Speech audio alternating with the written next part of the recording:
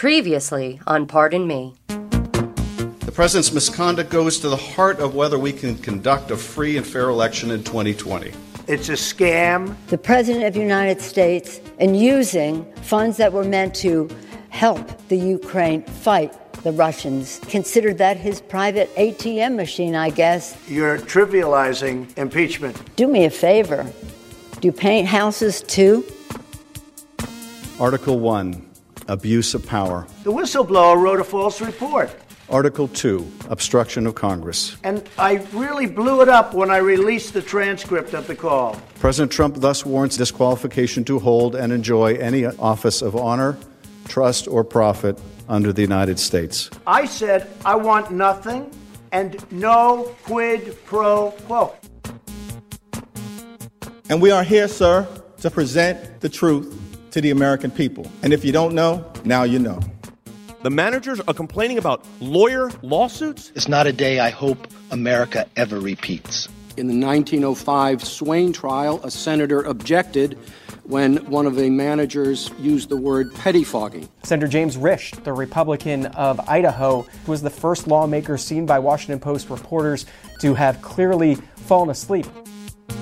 A trial without witnesses is simply not a trial. You're not going to have a witness wand here. The framers built the Senate to keep temporary rage from doing permanent damage to our republic. I'm sure to hear abuse from the president and his supporters. Does anyone seriously believe that I would consent to these consequences other than from an inescapable conviction that my oath before God demanded it of me? And then you have some that used religion as a crutch. But, it's a failed presidential candidate, so things can happen when you fail so badly running for president. The said Donald John Trump is hereby acquitted of the charges in said articles. And we were treated unbelievably unfairly. We need a firewall to keep partisan flames from scorching our republic. It was all bullshit. The Senate, sitting as a court of impeachment, stands adjourned sine die. I hope we will look back on this vote and say this was the day the fever began to break. I hope we will not say this was just the beginning.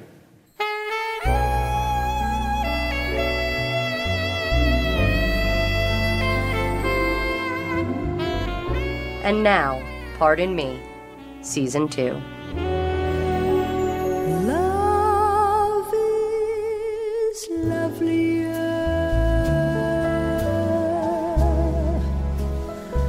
the second time around,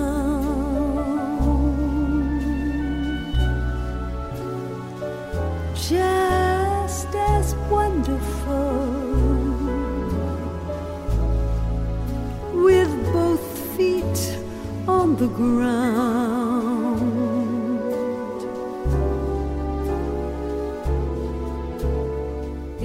All right, I almost hate to interrupt that, but in fact, welcome to Pardon Me, another damn impeachment show, Season 2, Episode 1. God help us if there are a lot of episodes of this show. It's not going to be a good sign for the Republic. Episode 1, which I believe is called We Love You, You're Very Special. Now go home. And we will be talking a little bit later on to Joanne Freeman, who is a professor of history and American studies at Yale. She, in particular, has explored the whole question of language, or what we call things in situations like this. Toward the end, because we like to involve the arts, we will talk to Jill Sobule, award-winning singer, songwriter, guitarist. You know her well from this show. But we're very excited to begin here with Michael Gerhardt, who is the Burton Craig University Distinguished Professor of Jurisprudence at the University of North Carolina School of Law in Chapel Hill. Memorably, during Season 1, he was one of the 4 expert witnesses brought to testify before the House about the nature of impeachment, the legal nature of impeachment. He's the author of 7 books, including his new biography, Lincoln's Mentors, The Education of a Leader. Michael Gerhardt, welcome back to our show. Thank you very much. I'm grateful to be here. So obviously, as we are talking today, yesterday, President Trump was impeached for a second time. There is no precedent really kind of at all for this. I'd like to just rely heavily on you for the exploration of two major legal questions. One of them has to do with the capacity of Congress to impeach a president when he's no longer sitting. The other will, I think, have to do with the question of the capacity of impeachment to impose such specific penalties as prohibition of holding the office again in the future. So let's begin with this first one, though, because it's of the moment and it's being brought up by a number of people who oppose impeachment right now. The question of whether or not President Trump can be not impeached now, but tried and potentially convicted under impeachment if he is no longer the sitting president. Now, you've already written about this. Tell us your thinking. Well, that's, of course, a big question that's facing Congress and the country right now. It's fair to say constitutional scholars are not united in the answer to that question. So some would take the position that the president is only vulnerable to impeachment and conviction and removal and disqualification while he's in office. And once he leaves office, he has, in a sense, reached a safe harbor of becoming a private citizen again, and therefore is not vulnerable to impeachment. That has been a popular argument. I'm sure we'll hear it brought up in the Senate, if not in the news media.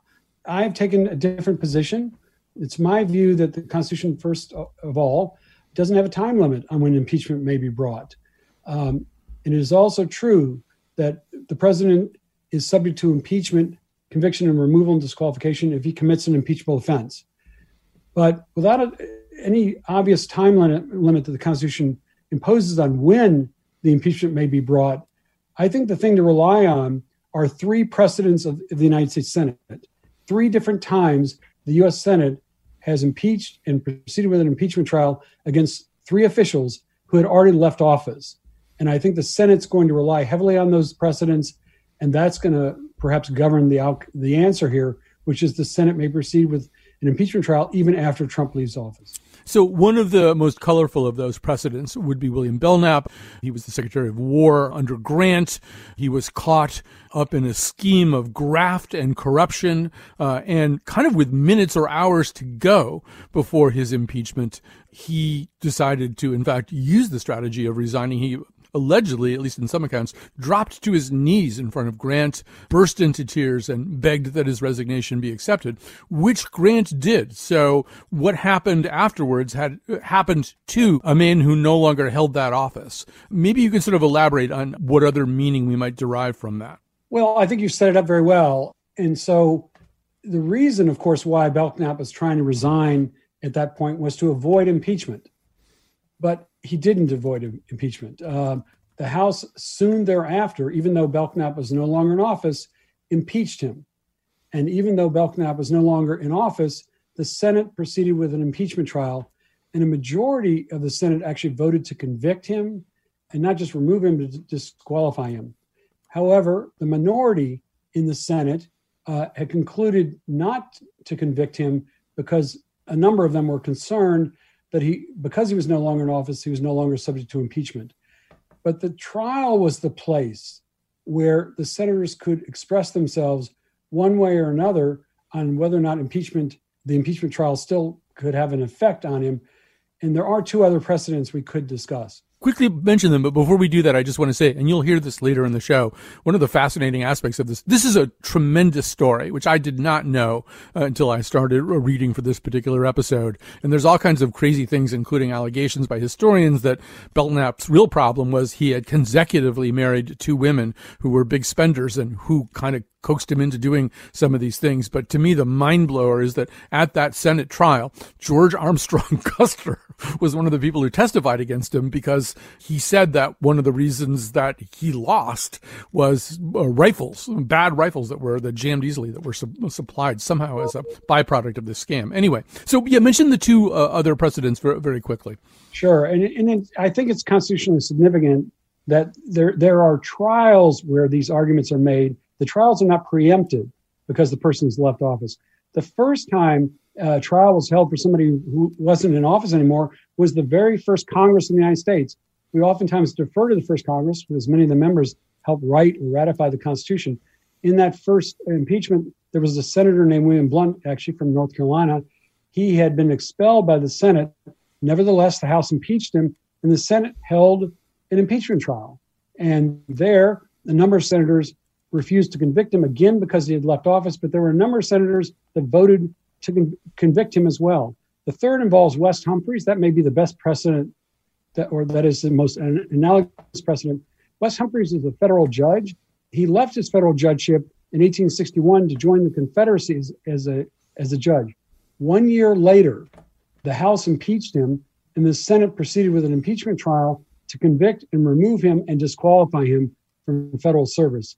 The Humphreys precedent may be closely analogous to the current situation. Hey, one thing I quickly want to touch on, because we're talking about Senate trials here, and what is needed to convict and remove, is because this is getting repeated a lot. I just heard a senator, Senator Gillibrand, say this on the air, that they need 17 Republican votes. That's not strictly true, is it? It depends on what quorum is established at the beginning of the process. If there's a quorum of 90, they need 10 Republican votes. That's right. I think it's 2/3 of the senators present, not 2/3 of the senators as a whole.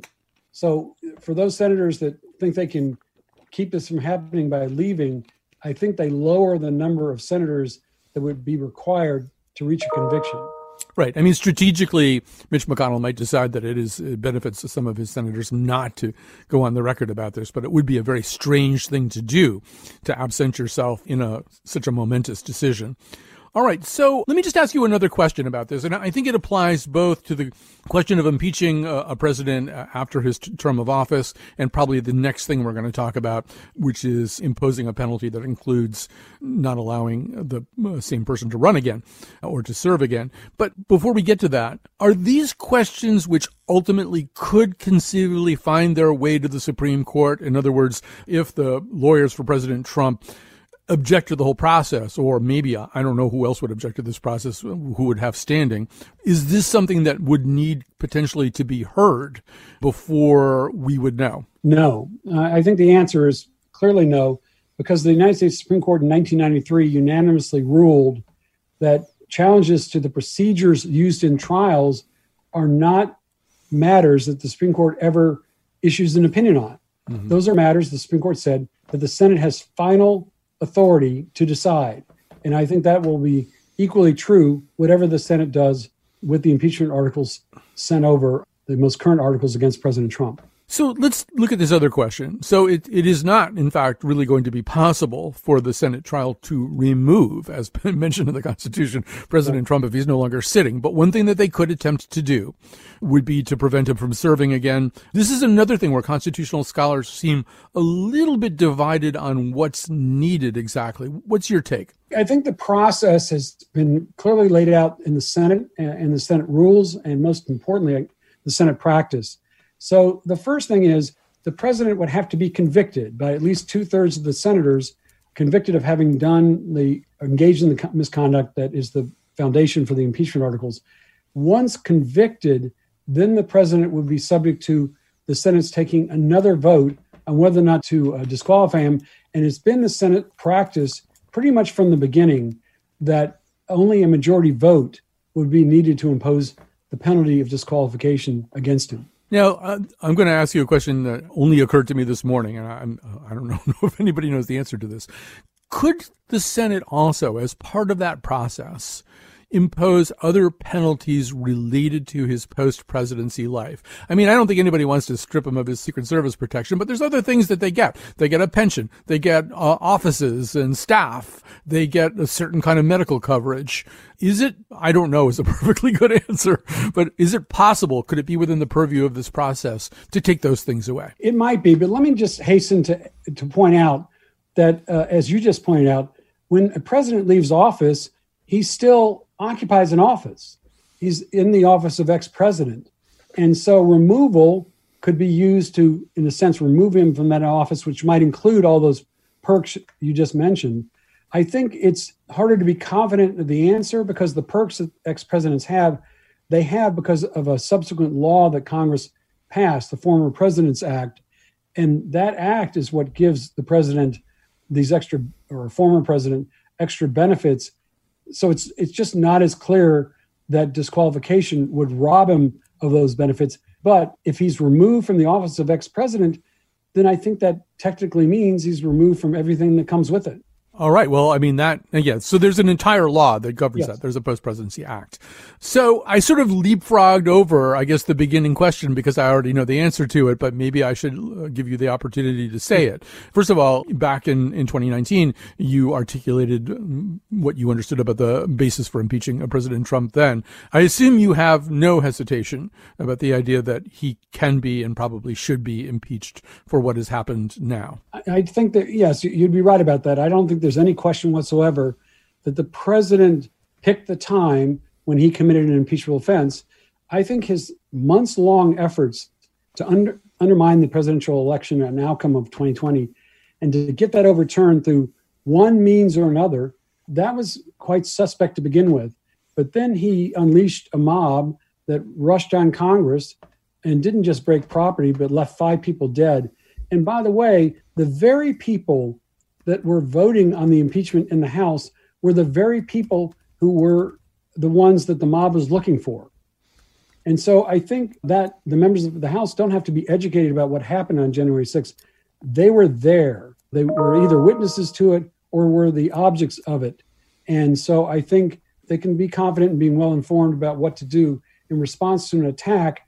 I think that the president has to take responsibility for because the mob claimed to be doing it in his name. I'm going to ask you a question I think that's a little bit more directed at Michael Gerhardt, the human being, as opposed to Michael Gerhardt, the constitutional scholar, although not that the two things are dichotomous, but you met the mob early in a way, right? I mean, after your testimony, you were subjected to verbal abuse and harassment, and I would imagine threats and slurs from the kinds of people who might have been the people who showed up on January 6th. Maybe you could just sort of react to that a little bit. I mean, did you feel on January 6th as though you were kind of seeing a kind of person you'd already met?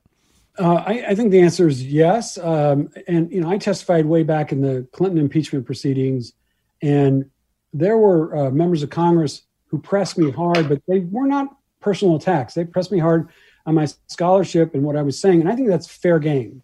And there was no hate mail of any kind that greeted me when I got back to my office.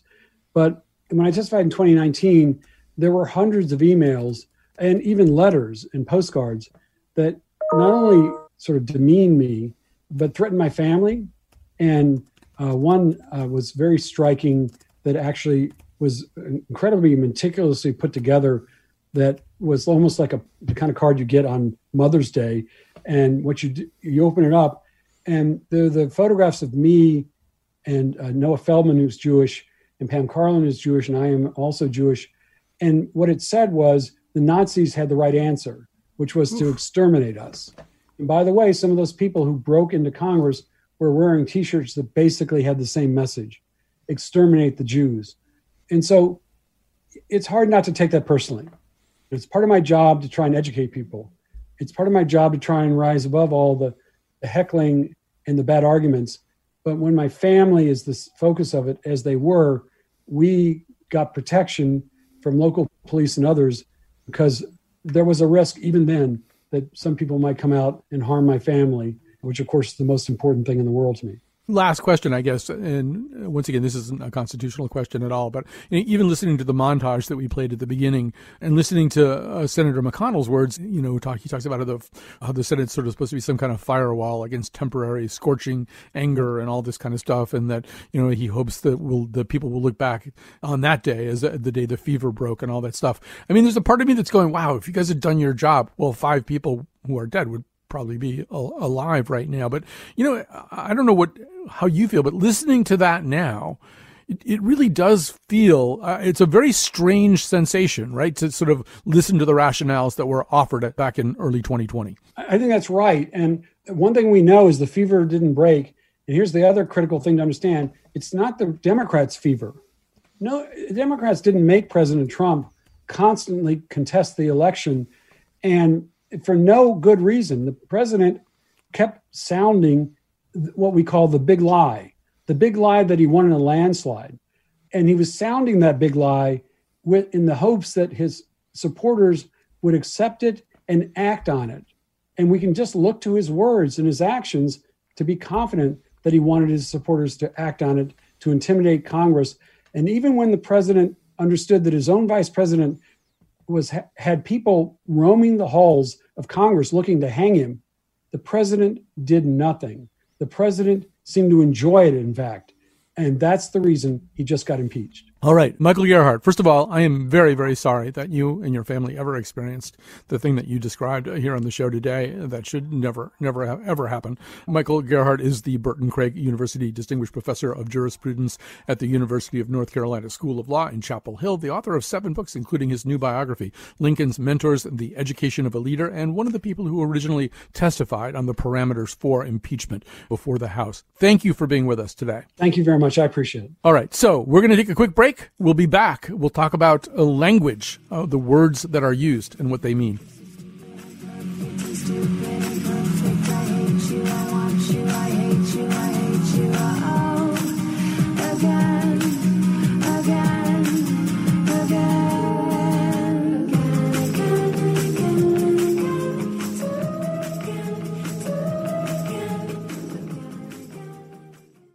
We're back. This is Pardon Me, Another Damn Impeachment Show, Season 2, Episode 1. It's sort of like a reunion, too, from the first season. A lot of the people who are on the show today, well, both of the first 2 guests were on the original season of Pardon Me. And Jill Sobule, who's going to wrap things up today, was supposed to write the theme song for the first season. And she was in the middle of a project, and we just never got around to it. And then it turned out it was good we didn't have a theme song for complicated reasons. Anyway, Joanne Freeman is the class of 1954 professor of history and American studies at Yale University, the co-host of the American History podcast Backstory. Her most recent book is The Field of Blood, Violence in Congress and the Road to Civil War. Violence in Congress. Imagine that. Maybe we'll have time to just quickly reference that. But we want to begin by talking, Joanne, to you about language. And before I even have you get going, we're going to play President Trump addressing his supporters near the White House on January 6th, shortly before they, but not he, walked to the Capitol. Republicans are constantly fighting like a boxer with his hands tied behind his back. It's like a boxer. And we want to be so nice. We want to be so respectful of everybody, including bad people. And we're going to have to fight much harder. And Mike Pence is going to have to come through for us. And if he doesn't, that will be a sad day for our country. Because you're sworn to uphold our Constitution. Now it is up to Congress to confront this egregious assault on our democracy. So, Joanne Freeman, first of all, welcome back to our show. Thanks for having me. Just what do you hear there in the clip? In other words, as the Senate trial considers the question of incitement, some of that will be there in the words spoken by President Trump on January 6th. What do you look for in that situation? Well, I think some of the trickiness of this particular moment is, if you think about how people talk about politics in the United States generally, there's a pretty long tradition of using martial references, right? We talk about campaigns and battles and corps, and we talk about weapons of, even my first book actually is about weapons of political combat. So we tend to talk about politics in that way, but it's one thing to use that kind of language and another thing when it's framed differently. And so some of what I think is happening regarding January 6th is that there was a long lead up to that in which at a variety of different moments, the president clearly endorsed physical violence in some way. And so, I suppose one could point at individual words within those comments and say, well, that word didn't necessarily encourage violence. But the fact of the matter is the message was clear. And during another part of that speech, when he basically said, march up to the Capitol and I'm coming with you, he made it pretty clear he wasn't speaking in a general kind of a way. So I suppose the short answer to your question is I hear in those words ambiguity, but I also hear in those words a threat. Right. And I don't know how the Senate will choose to construe these things, but I mean, it seems intuitive that, when you listen to all those words, you listen to the other words about how, you won't accomplish your goals by weakness. You need strength. You need this. You need this. It's fair to kind of match that up with what happened too. Or maybe it isn't fair. I mean, maybe President Trump's argument would be, how could I possibly know those people would interpret what I was saying as a basis for the kind of action they took? Well, one can claim many things. I think I think it's hard to say that given the events of that day, given the multiple signs that his supporters have shown even up till this point that they're prepared to do that, given the way that white supremacists have become bolder and louder and have been more interactive with and responsive to this ongoing lie about the election. If you're ongoing in your complaint that the election was rigged and that it's a crime and democracy is under attack and something must be done, that's not just plain rhetoric if it's framed in a certain way. And I think this is that framing. So let's talk about another kind of language, which is the kind of language that the press, members of government, and others are using to describe the behavior of the people who got inside the U.S. Capitol on January 6th. Words like rebellion, insurrection, sedition, they've all been kind of tossed about. They do have specific meanings. As a historian, first of all, what are the right and wrong choices for that? That's a tricky question. I would say that as a historian, when I managed to put my historian hat on and take off my horrified American hat, some of what is interesting to me, and it happened as soon as January 6th began unfolding, is that people really didn't know how to refer to it. That we haven't seen this sort of thing before as far as an attack on the government in this way.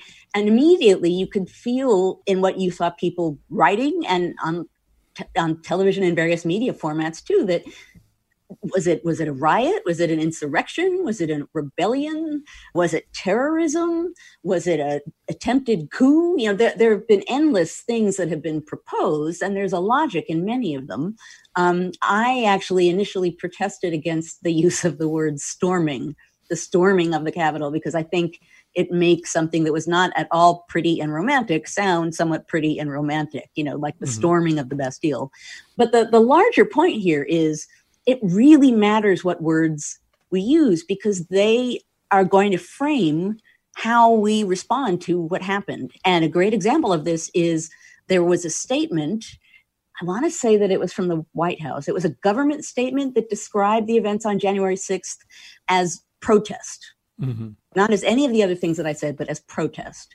Now, that's an interesting word choice. You know, protest is not attacking the government and trying to overthrow an election. Protest is marching in the street. Protest is, you know, even sometimes protests become violent in the street. But what we saw on January 6th is in a totally different scale. It's not simple protest. It was an attack. And so in that case, I think that's a dangerous word to use. You know, I think many of the words that I just said, you could totally justify.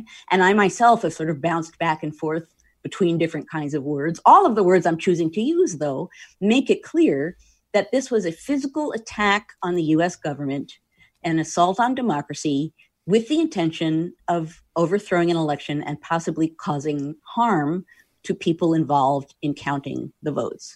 And that, you know, that scale is kind of off the charts. So words like terrorism or attempted coup, they're not impossible to apply to this situation. They're not unheard of. This was a remarkably severe, stunning kind of a development that I don't think anyone, historian or anyone else, really anticipated seeing in the United States play out in quite this way in the U.S. Capitol. I just want to say that in the interval where Joanne was talking, we've just decided to sell horrified American hats from our website for $29.95, and you'll get some kind of royalty check out of that. I think it's only fair. You know, historically, certain words. I mean, first of all, just to go back to what you said about the January 6th speech by Trump, anybody can say anything, anybody can claim anything, and people historically have claimed. I mean, from about 1796 through about 1813. The word sedition was just flung around all the time, right? There was an Alien and Sedition Act. There were the seditious libels. I mean, we're here in Connecticut, home of the Connecticut libels, or some of Jefferson's judges were interpreting speech by newspapers and ministers as seditious. Is sedition a word that actually has a meaning that we can pin down, or is it more of a characterization that one chooses to make? Obviously, you know, in the 1790s, somebody thought you could actually say, this is sedition. Here's the law. Right. I mean, sedition has a specific meaning about essentially attacking or unseating in some way or another the government. You know, there is on John Adams' presidency, the Sedition Act, and that act explicitly made it illegal to criticize the government, right? That was deemed sedition. So, at the time, they justified it by saying, well, we might be at war with France, and if that's the case, then we have to really take care of national security, and people shouldn't be downplaying and attacking the government. Now, of course, they also were Federalists in power who were trying to shut up Republicans at a moment when it seemed as though they could pull that tool out of their tool case and really crush the opposition. But sedition had a meaning. I think the problem with the word now, and I think we're at a moment, in a way, we're at a sort of mega crisis of words. The words that have been flying around in recent years and are flying more quickly now, like communism, socialism, fascism, authoritarian, one could keep going on at the words that people are throwing around, often without meaning. And I think for many people, sedition doesn't have a concrete meaning, even though it is a concrete charge. Gets back to the point I made before, which is the words that we choose, however legally appropriate they may be, they're also going to frame a narrative. And at a democracy, and particularly in a democracy that's feeling unsettled like ours right now, the framing narrative is going to matter a lot. All right, we're going to stop there. But, if you want to revisit the times, the unhappy times prior to January 6th, 2021, when Congress was a place of violence, you might consider acquiring Joanne Freeman's most recent book, The Field of Blood, Violence in Congress and the Road to Civil War. She is professor of history and American studies at Yale University, co-host of the American History podcast, Backstory. Thanks for being with us. Thanks for having me. And we're going to bring back one of your favorite. I have no idea whether it's one of your favorites. It just seemed like something I could get away with saying. We're going to bring back one of our favorite things about the first season of Pardon Me. It's a feature we call Factoids. It's voiced by Chion Wolf, who was with us for many years and then left to seek her fortune in the big city. But she came back to do this.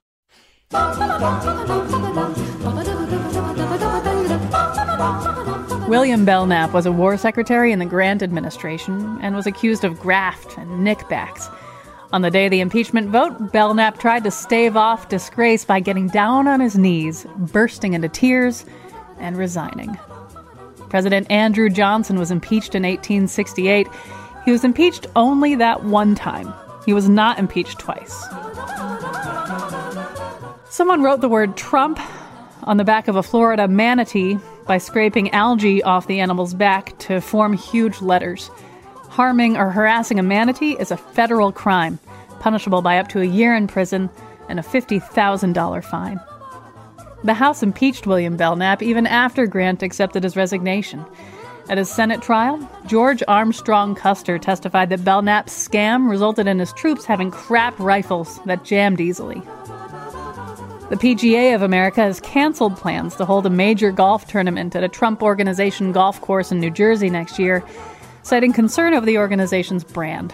There's never been a riot of people seeking to overturn the results of a PGA tournament.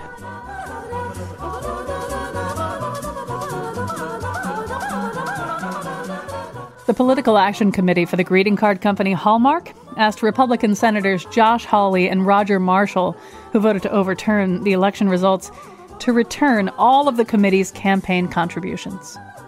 Hallmark's Wildflower Apology Friendship card, which reads, "I know I've disappointed you and I wish I could take it back," retails for $3.59. William Jefferson Clinton was impeached just the once. No president, judge, or other federal office holder has ever been impeached twice.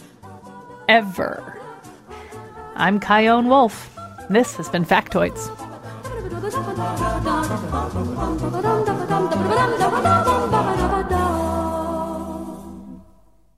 And what we're going to do is thank, first of all, because this thing, I have to say to you, this thing is not quite the right word, is it? This show, Pardon Me, Another Damn Impeachment Show, it just takes a lot more work than our typical shows. Not that our typical shows don't take a lot of work, but everybody has to pitch in extra. So both Betsy Kaplan, our senior producer, and Jonathan McPants have played vital and instrumental roles in creating this show today. And then Kat Pastor had to put up with the fact that we kept barking new orders at her. And you shouldn't bark at a cat anyway. So thanks to all of them for making this possible, making it sound great. Great to have Chion Wolf's voice back on our show, too. You should listen to Audacious on Saturdays, and then also listen to Pardon Me. Well, you just start listening to it, so you probably don't have to, but we will be on the air at noon. If you're listening earlier in the week, we're going to be on the air at noon on Saturday. If you're listening at noon on Saturday, this will seem like a very strange thing for me to bring up. So all of that is true. I have no idea whether there's going to be a Pardon Me Season 2, Episode 2, but it kind of feels like there probably will have to be. All right, so in just a moment or two, hopefully, because we are doing this live on Thursday, hopefully we are going to talk to Jill Sobule, singer, songwriter. And I should say, initially we were talking, Jill and I were talking back and forth because she's a good friend of the show and a good friend in general. We were talking back and forth about the idea of maybe her writing a theme song for season 1 of Pardon Me. And that didn't happen because she was in Florida workshopping a play. It just didn't happen. But we wanted to get her involved in Pardon Me somehow. And we also do feel as though there is a song of hers, which we had to edit or expurgate slightly, that really kind of speaks to the mood that you saw, particularly in America on January 6th, and unfortunately are likely to see quite a few more times after that. It's called America Back. Let's hear some of that. Remember the Garden of Eden, before Eve hung out with that snake. You could walk down the street, not worry about thieves. All the kids could go trick-or-treating. Then those foreigners started coming in, like the Germans in 1790. Then the Irish arrived, the potato blight. The neighborhood started changing. Life was better, we lived right.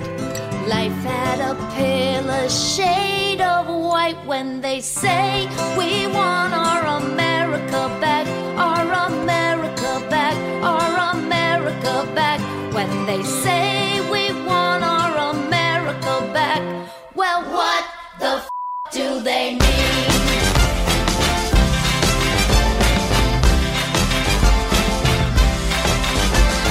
Before there was Ellis Island, that statue we got from the French.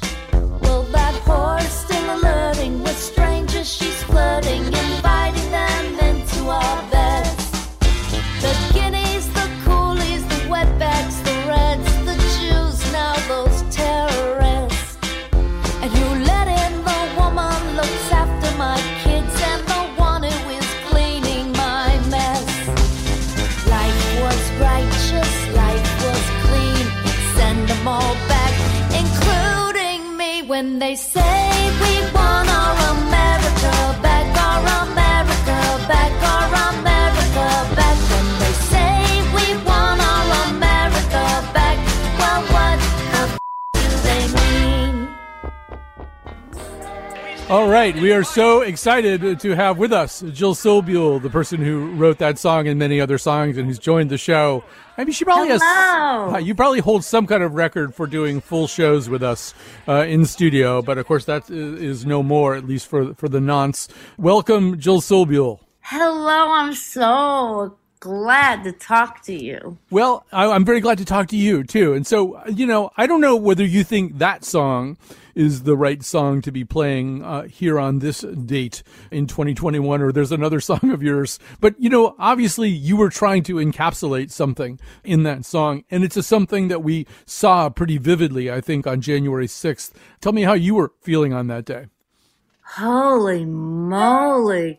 Well, I totally was not surprised. I mean, I'm one of those that is, my friends say I have to stop doom scrolling. I mean, for years I've been following like the QAnon people and the far alt-right. And so I was not, they were saying these things. I was not surprised one bit, but still it's shocking to see. It was so shocking to see.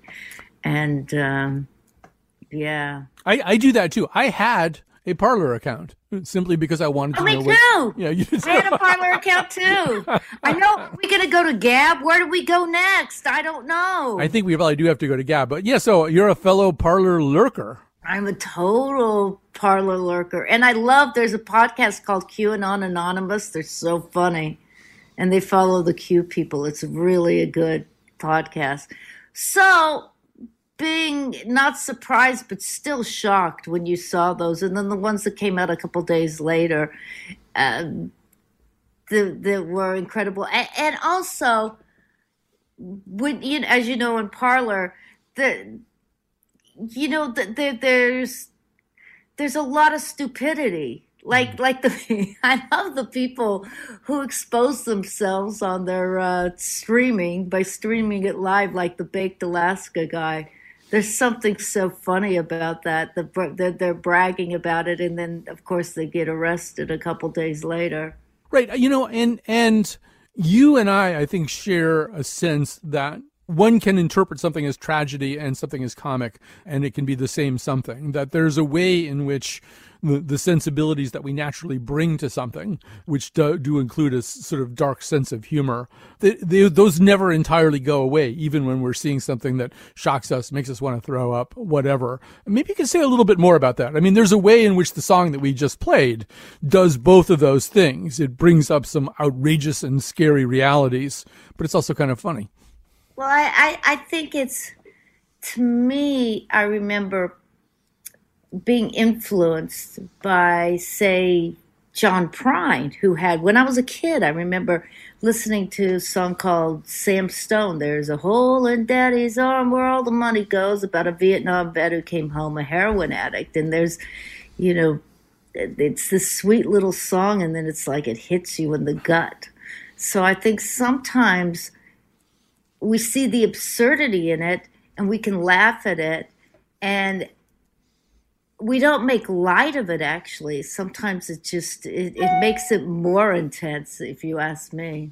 So I should have asked this in advance, but you recently had a medical procedure that you weren't particularly secretive about. I don't know whether it's okay to bring this up. Yeah, for sure. So you had brain surgery, and so I have this idea. You had brain surgery, we should say. It was for a tremor, correct? Yeah, for essential tremor. The last 2 years, I started getting, my hands started shaking, you know, little by little, and it was just affecting my guitar playing, and it's, you know, I'm bored during COVID time, so I thought, why not have brain surgery? So what else? The worst thing that you can possibly do is suggest to somebody like Jill Sobule the idea for a song, but I'm going to do that anyway. I'm going to suggest that you write a song addressed to President Trump and his followers called I Had Brain Surgery, Now It's Your Turn. Well, I did say I wish I could. When I asked the doctor, when he put the little electrodes in my brain, I go, isn't there any way, come on, with the science, can I get some telekinesis power that Kerry had, where I can like look at the Trump signs that are still up in Beverly Hills, and with my eyeballs, lasers come out and you know, put them on fire? Or can I have the power to deprogram people? The one thing that I think I know you well enough to know is you actually said that to your doctor, didn't you? Yes, I did. My doctor, well, here's the great thing about the surgery, is that you had to be awake while it was going on. Mm-hmm. So I brought my guitar with me, and I played some songs, and I entertained. Everyone said he made a testimonial. My doctor, it was the best concert and entertaining operation he ever did. I'm here to please. That's what I do. Yeah, no, the show must go on, and I don't think anybody ever. Yeah, I don't think anybody ever laid it on the line quite as well as that. Well, we got about a minute left. I mean, we should say, what are you going to do with this whole newfound power that you've got? You unfortunately cannot make Trump signs burst into flame or cause people to think different thoughts, but it must be good to be able to play guitar with a little better. And also, people, you know, when I was playing, people noticed a little tremor. People would come up to me like, "You seem really nervous," and I'm like, I'm not nervous. Or I remember someone said to me, I'd like to talk to you about your drinking problem. What are you talking about? Yeah. And so that person, of course, was a counselor at a fancy rehab center. So what I'm going to do is I'm just going to, for about a month and a half, I've been kind of not very motivated and just recovering. And now I got to get back into that mode of picking up the guitar and writing songs. You know what I really need? What? A procrastinatrix. Or an anti-procrastinatrix. So someone to sort of beat the procrastinating out of you, you're saying? Someone that calls me up and says, I want you to have something done in an hour and a half. I can do that. If you don't, I don't know what the repercussions would be. But, okay. I can do that job. Yeah. I'll do it for nothing. Jill Sobule, it's so great to talk to you. Award-winning singer, songwriter, guitarist. Her most recent album is Nostalgia Kills. We're actually going out with Barbra Streisand, however.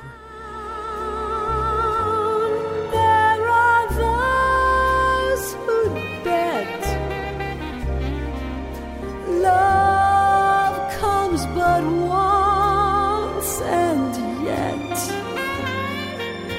I'm oh so glad we met the second time around.